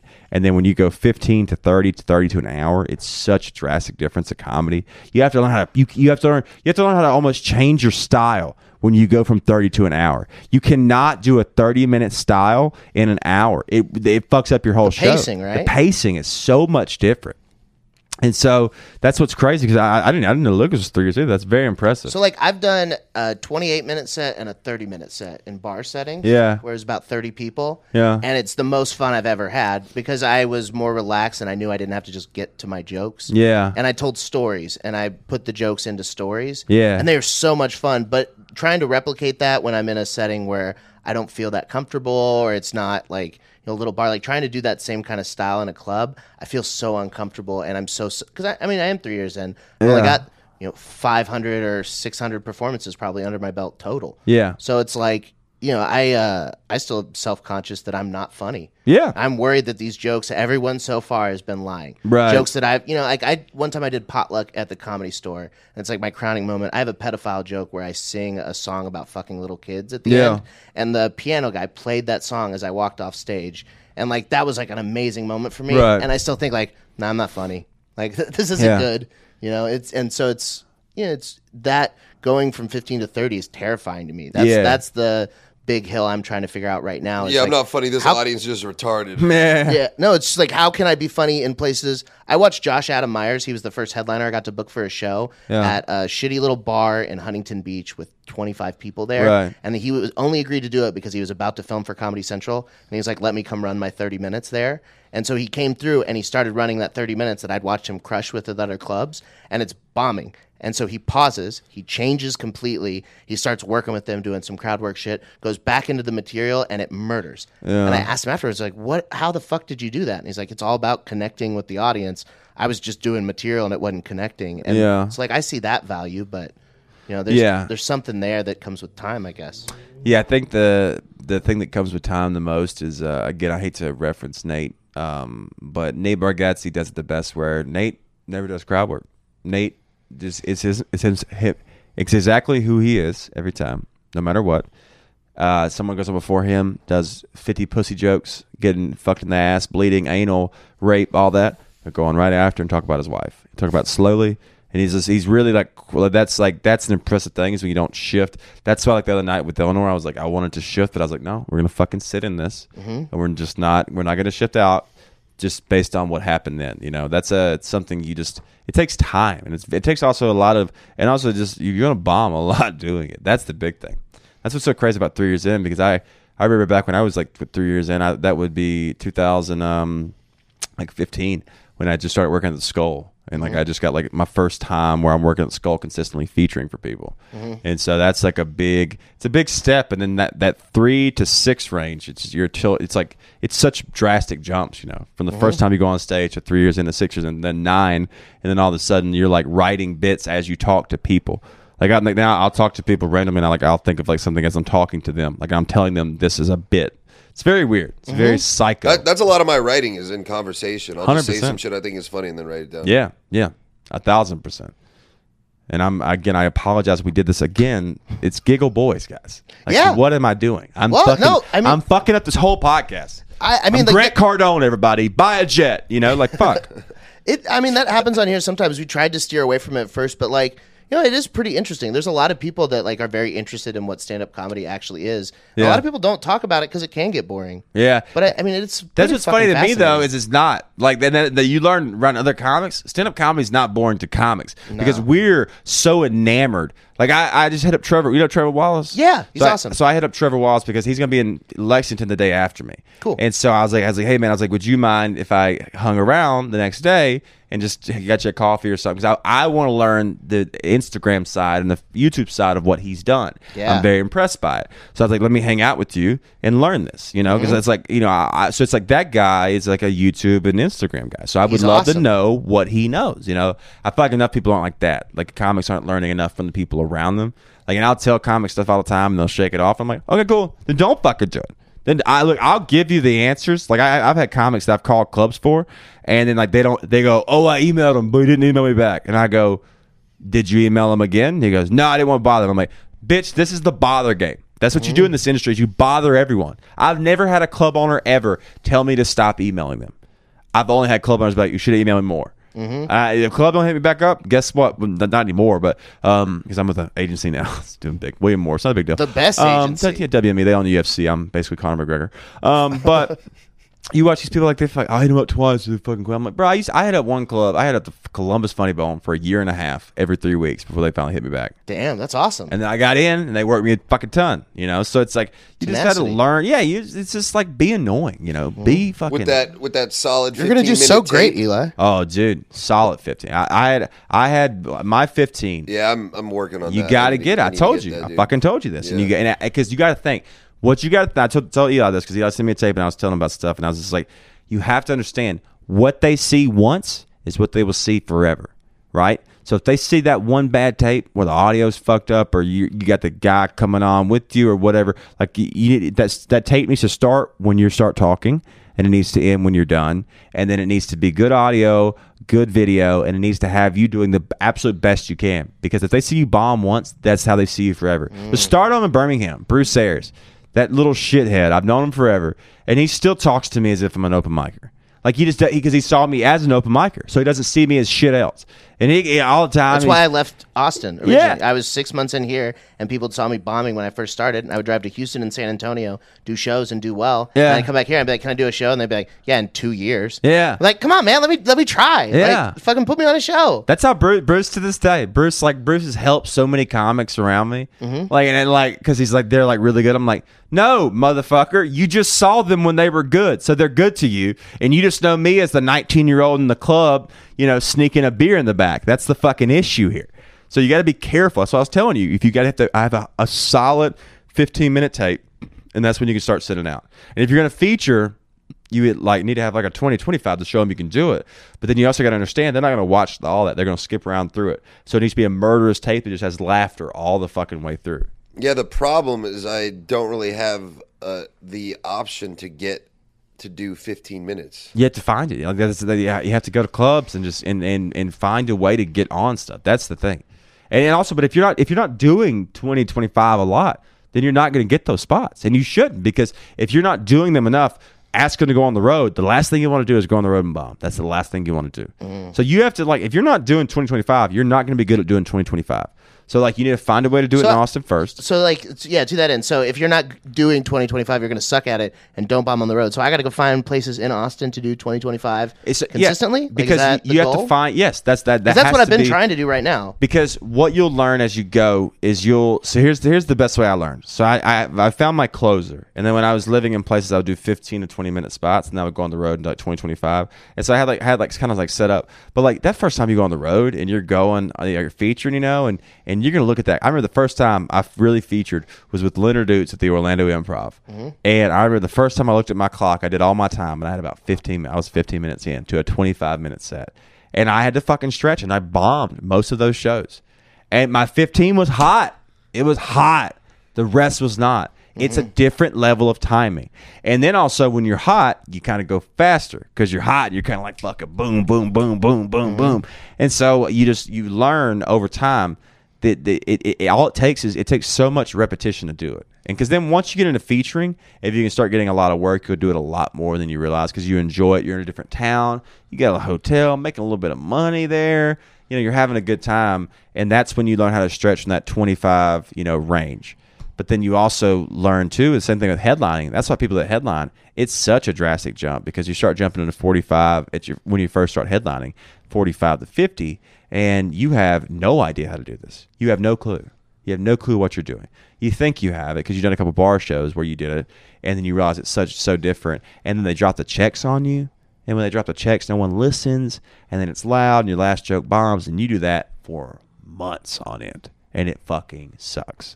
It's so hard to make the jumps in comedy. And when you do them, you just kind of have to know this is going to suck. It sounds so awesome, though. Yeah. Like, you say it's going to suck, but, like, I don't know. Like, I know that's shitty part, but it's so worth it. Yeah. And the thing you have to hope the most, the thing that was the best, when I featured at the Orlando Improv, Christy was not there on the Thursday or early show Friday. She saw me on the first show Saturday. And so she saw me have a good set. Where I did like 23, got off a little early, 23 minutes. And she saw me had a good set. And on the fourth show of that weekend. Had she seen the other two, she probably wouldn't have fucking booked me again. Yeah. Because I'm at 15 minutes crowd work, and I'm like, so what do you do? Like, your shirt's fucking too skinny. What are you wearing, a medium? So you have to, it just takes so much, it's such a different drastic jump, and you just have to be lucky a lot of times. And you have to, the only way that, getting in Austin is the best way. It's finding these places where you can do more time and getting in with, like whoever it is, Red Band that runs a show, Sunset Room that runs a show. You have to find a way to get into those. And then, but also if you get on, you have to do well. And if you don't do well, they're not probably going to book you again, unless there's close friends with you. So that's the thing. It's like, it all depends on, you have to be ready for the moment, take the moment, and then you push it on from there, I like that. I hear going up to Dallas is the move for some clubs. Dallas is great. Dallas has hyenas. They have a bunch of good spots. Dallas is great. San Antonio's fun. Houston's great as well. There's tons of good places around here. Nowhere else in the country are you so close to these like pretty cool scenes. Mm-hmm. It's very, very cool the way you're very close to stuff. Yeah, we're very well positioned right now. That's what I have Tony Casillas is my feature. Tony's the most fucking just boom pops around. Tony's also a fucking amazing comic though. Yeah. So that's what and he got that way from the same way I got that way. Where Tony was the host that took over the Tony Hinchcliffe spot.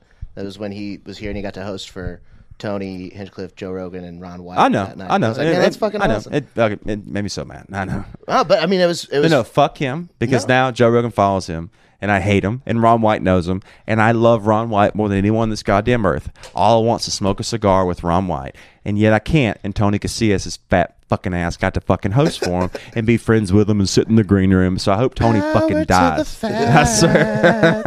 Damn, that shit is hitting, ain't it, dude? That's really what it is. This is the Duluth Huskies. Yeah, right? There's fat privilege in comedy. There is, dude. Yeah, I don't have to work as hard as you guys right off the bat. They don't want us to win. No, they don't. They want me to. You, Dylan Sullivan, Tony Casillas, all right? You fucking fat fucks. Fat gay. Yeah. Dylan's funny too. Dude, the three of us could put our bellies together and not a dick would be seen. You know what I'm saying? There was one night at Sunset the one where in all Dylan's of them. mouth would. Who? The dick in Dylan's mouth would.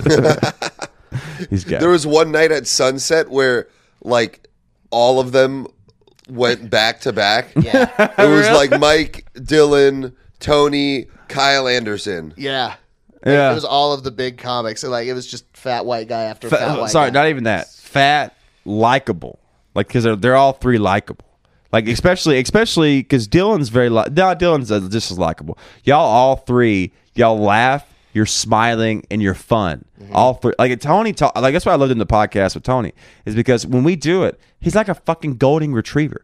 Like he just like I could say something, he just is so excited. He's just like, just fucking loves everything, and he's always excited for everything. So like, and then they're so likable. Like when Dylan's on stage, you just want to love Dylan. Yeah, like that's when I meet you the same way. Like Dylan is so likable. He called for a woman in the crowd to be murdered. And everyone laughed and clapped. I was like, kill her. Same thing with Tony. Same thing with you. Like you have a contagious laugh and a contagious smile. Whereas, when I come on, you're like, oh, this fucking guy, I'm instantly mocking vegans, and vegans fucking hate me. And it's like, I'm just like, dude, I'm dumb. Don't forget I'm dumb. Oh, Yeah, but like, the look only at the person edge that builds for you guys when you do pop. What? Is that the edge that builds for you guys when you do pop, though? Because you have to work harder. Well, because then everyone then we get Men's Health, and then we get that front page story on there, Yeah. The only time someone has called me likable Yeah. is Dylan Sullivan, and it's because he wants to fuck me. Yeah. Yeah. Dylan was trying to have sex with Eli, so he's like, "You're very likable." And then I was like, "I don't like when people are nice to me." He was like, "Well, you're a piece of shit and a bad comic." And I was like, "We'll try." He's a smart dude. That's fucking great. It always cracks me up with that shit though. Like I wish some people are just so fucking likable. Like y'all three of you guys, y'all are just so. Are we all on the show tonight? Is it all of us? Yeah. I remember that I'm on the show tonight. Yeah. Yeah. What time? Do you know my set time? I don't. I don't even know mine. I got a fucking. It's been a tough week, dude. Goddamn. Well, you're only doing 7.5 minutes, so. Oh, what am I? I'm doing that for 7. Everyone on Shit, the might as well lineup, go home and get drunk. I swear, dude. I'm doing everyone on the 7 lineup minutes. is doing 7.5 minutes. What the fuck? Is it 2 shows or 1 show? 2. It's a 7 and a 10. Am I on both? Yes. I didn't even fucking know that. This is You amazing. weren't on the original flyer, and then when I got a new flyer, you were on it. I thought he had a mic. I thought that was a mic. He was. I didn't. That's hilarious. I was like, what is this fucking? Is it a God mic that's gonna go on here? That was incredible. Thank you for letting me know. Yeah, you get 10% of the money. So yeah. Oh, good. Oh man. Well, shit. Where can we send people to follow you? On Instagram, Rocky Dale Davis. ROCKY. Oh no. That's his, Oh no. wow, that Long Branch hit your boy. Rocky ROCKY Dale DALE Davis on Instagram, and then Welcome to Brooklyn is my podcast with Tony Casillas. It's very good, and we're gonna keep Tony on as long as we can before the diabetes gets him. But so episode 3 and episode 8 are the 2 best episodes we do of that. So if someone listens, go to 3, go to 8. It's the 2 best ones we have so far. Don't go to the last one. I was really depressed. But episode, you ever do a podcast depressed when you're fucking really upset? Every time. Oh, he's like right now. Yeah. Our first headliner one, we had Jeremiah Watkins, and we did it at Vulcan, and we started off, and Eli was just like so sad. And Jeremiah was like, "Hey man, are you okay?" Yeah. It was awesome. That's the last one. I was dealing with a bunch of stuff, and my face is all grown out, and then it was not good. But episode 3, episode 8 are really good.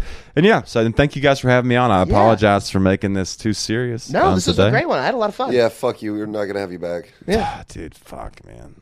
I love you though. Thank you for coming on. Bye, guys. Subscribe and shit. Adios, muchachos.